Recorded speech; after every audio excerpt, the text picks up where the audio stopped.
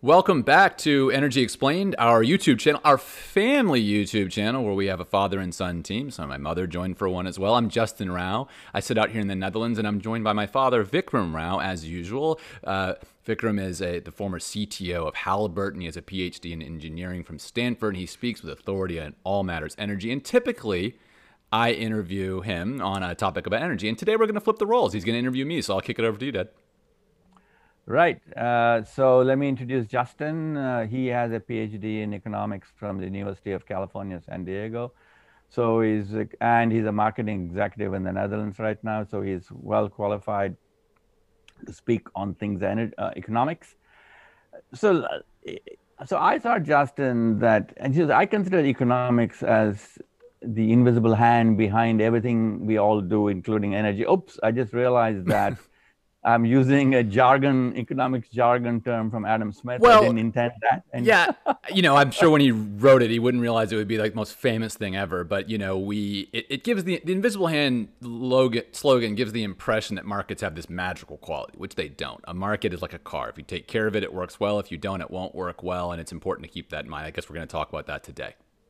Yes, we are. So last time you recollect that we were discussing when I was the one who was being interviewed, we discussed the debacle in Texas with the energy access being lost. And we discussed that what were the things behind it? What were the Yeah, policy issues yeah, behind it? What were the economics issues behind it? And so we decided that maybe that was a good starting point for us to discuss the impact of economics and associated policy on energy. yeah. I love it. Uh, yeah, so let's take it from there. And if you could just give us a quick, in your take on a synopsis. Well, I can give a little bit what happened. We know what happened, Yeah, which is that for roughly within 2 and 5 days, uh, electricity dropped by like up to 50% or so. And there was a lot of blackouts, yeah. and a lot of blame throwing happened. But one of the places that was thrown was the issue of regulation, on deregulation, and do free markets work. So could you give a little bit of a take on that, and then I can ask you more questions? So at a high level, we know this can happen. So, if, again, using that car analogy, if your car breaks down, it may speak to using cars generally, but it probably more speaks to the maintenance you had on your specific car. And in this case, it's a similar story. So is deregulation bad or good? That's honestly somewhat of a ridiculous question. All markets in some form or the other are regulated. In the United States, the exceptions are limited to very specific cases, for example, around religion and certain areas where the government strictly cannot get involved. So first, just accept things are regulated. When you walk into a restaurant, there's been a health inspection. When you step on an elevator, there has been a safety inspection. You cannot operate a business in the United States without adhering to many regulations for the health and safety for those that interact with your business. Period. So let me demystify that. Now, you asked about this particular incident. Well, deregulation can be done well or poorly, and let's dig into that. But I would say from the outset, a consumer paying a ridiculous energy price is not a good outcome, and that would be an example of poor deregulation. So let's back up just one step for the listeners, which is, could you give us just a lay explanation of how electricity markets work? Yeah, and the classic case, and this is how it all started in New York with Thomas Edison, is you have what's called vertical integration. And what that means is from the point of electricity production to the consumption at the household level, you are interacting with a single firm that produces, distributes, and charges you for electricity. That firm may depend on fuel sources coming to them. So they may not be integrated to the point of finding their own natural gas, right, which we talked about last time. But ultimately, in a classic regulated energy market, a single firm handles the whole end-to-end chain.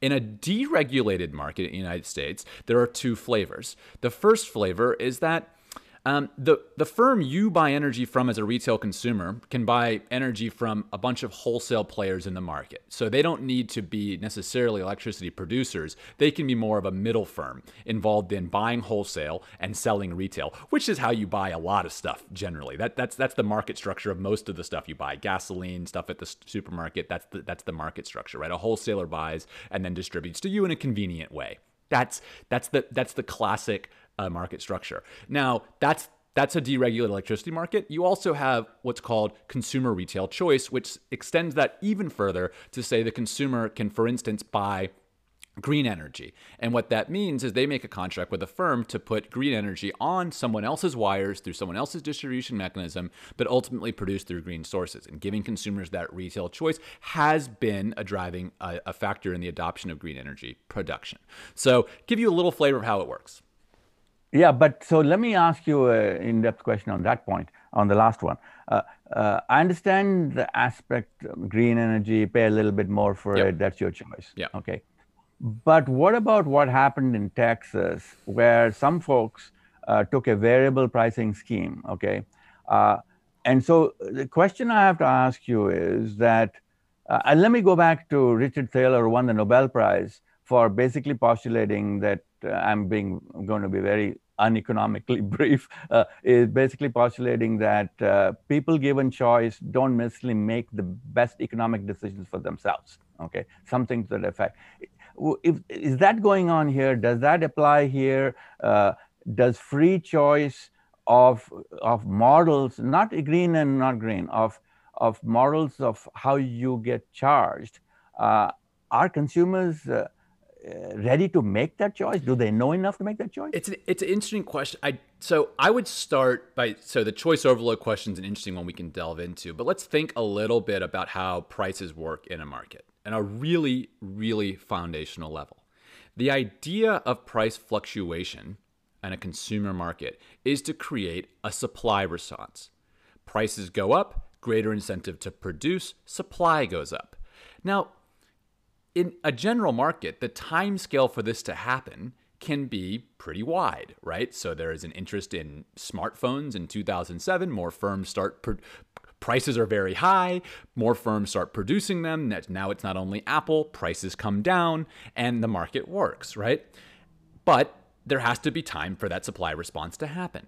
So let's think of a market that has a lower time for response to happen, which you might be familiar with, which is ride hailing. So you're familiar with Uber, right? You use Uber. And Uber, when it launched, had this feature called surge pricing. The idea was that when there's too much demand for the supply, we raise the prices. Then drivers get on the road more. That creates a supply response, which allows more people to have rides. Now, let me ask you, if there was not the possibility for more drivers to get on the road, what do you think would happen with this mechanism? Do you think it would have the intended outcome? I see. So that's a very good analogy. So in Texas, there was not that possibility for more drivers. No. The gas just could not be delivered to the power station. So why do your economic models apply then? They don't. They simply don't. So let me continue with the Uber example. Let's suppose a concert lets out and there's 500 people that need rides and there's only 100 cars. So if in the time that the people need to get home versus other alternatives, public transit, walking, whatever it may be, if there's not going to be a supply response, what surge pricing will do will just change who gets a ride. And who gets a ride will be the people that have more money, a higher willingness to pay. Now, you might like this or not, but you can't argue that it added, let's say, efficiency. Efficiency in this example is how many people get rides. Who gets them? That's more of a moral issue. Let's not get into that one. Surge pricing will be a good idea if, let's say, we give the drivers advance notice. There's a concert tonight ending at 9 p.m. We expect prices to be 50% higher for drivers. That's an effective form of surge pricing, right? They know in advance, they can be there. Prices are, yes, higher, but more supply happens, more efficiency happens.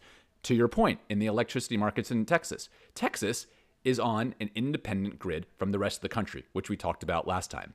So there's no possibility for power to get into the grid. It has to be produced within Texas. But Texas is where power cannot be produced because of the problems with the distribution of natural gas to the power plants. So the supply cannot come up. So if the price goes up, it just means consumers will pay more. No supply response. And that means it's not working. This just is not how dynamic prices are supposed to work. It's pointless. All it does is shift money from consumers to the energy companies. And that's not fair. It's not fair and it's not efficient. So, so let's take the more normal situation. Let's say that the supply fluctuated not as deeply as it did this time, but to some degree, and so the energy companies charged more to produce it, and that's fair, you say, because that corrects itself. It's an Uber type situation, right? Well, it's okay. In that situation, if there can be a supply response, so someone that's running, for example, a power plant that can quickly do peak demand, like they literally have jet engines that do this, or natural gas has the fluctuations. They can do something a little less efficiently, but still efficient enough, and they get the power there. That's the system working. Supply meets demand. And we have to remember, in electricity markets, supply must meet demand 100% of the time, at all times. And that creates some fragility at the edges. So yes, that's the system working. So let me ask you, I'm going to read to you what Senator Ted Cruz said. So I'm going to read because I want to be sure that I don't misquote the gentleman. Yeah. He said, this is in a tweet, this is wrong, and the wrong is in Trumpian capital letters. Okay. No power company should get a windfall because of a natural disaster. So my question to you is this. Do you think Mr. Cruz doesn't know that this is how the market's supposed to operate, or is it just politics? It's a good soundbite, but our economy is built on people profiting from negative outcomes, and this isn't a bad thing. If more people get cancer, you would want more cancer research to happen, right? So you would want that. If there's more break-ins, you'd want better locks to be designed. You get the idea, right? So our economy is really built on the idea that negative things can happen, and we still want to have an economic response to them. So in your example, let's say the Texas grid was connected to the rest of the country where there weren't power generation problems, and Texas power distributors bought wholesale energy at 50% higher than normal prices from other parts of the grid that were able to scale up production. Those companies would have profited, but it's a deal that everyone involved wants to make. The prices are not ridiculous, they are fair. Ultimately, it's required to generate the electricity in this rapid way, and it's the system. Did they profit from a disaster? Yes, they profited from a disaster just like MD Anderson profits from cancer. They profit from it, but not in a way that's negative or malevolent. Does that make sense? Absolutely makes sense. So now it begs the question here. I looked the numbers up, and the variable rate is allowed to go. So give you the numbers I looked at for Texas on average in the winter months. Electricity costs about 9 or 10 cents a kilowatt hour. If I'm off by a cent, let's not worry about it. Yeah. So let's take 9 just for arithmetic reasons, 9 cents a kilowatt hour. The regulations allow the price to go up 100 times that to $9. Yeah. Okay. Yeah. So I have to ask. It's ridiculous. Is that the way it's supposed to work? Okay. All right. It's absolutely ridiculous. This is equivalent to, let's say I'm sitting here in Amsterdam and I said, Dad, I would pay you $500 if you could be here in 5 hours. And you would say, that's impossible. And I would say, well, I'll pay you $500,000 to be here in 5 hours. And you would say, that's impossible. It doesn't matter what the price is. It's not possible to get here. So varying the price is not going to be an effective way to get you out here, right? So allowing it to vary by this much is absolutely a poor example of a market, a regulatory knob on a market. I would limit that to 2 or 3x because you want the variation to be in the range where the supply response can happen. If after a 3x increase in price, no more supply is coming, none will come after 3, none will come after 4. The price will just keep going up. So I'm going to put you in a bit of a spot and quote a fellow economist. I'm sorry, I have to. No, do it. Yeah. William Hogan at Harvard Kennedy School, who is believed, according to Paul Krugman, is believed to be the architect of the system that was put in. Yeah. Okay, but let's just take that as a given. He said, and I'm quoting, as you get closer and closer to the bare minimum, these prices get higher and higher, which is what you want. Okay. So could you comment on that with respect to this 9 cents and $9 I just said, because that's part of the regulation that he had a hand in. Yeah, it's this is why economists get a bad name. This statement is intellectually dishonest and borderline ridiculous, if not just outright ridiculous. So let me give you an example.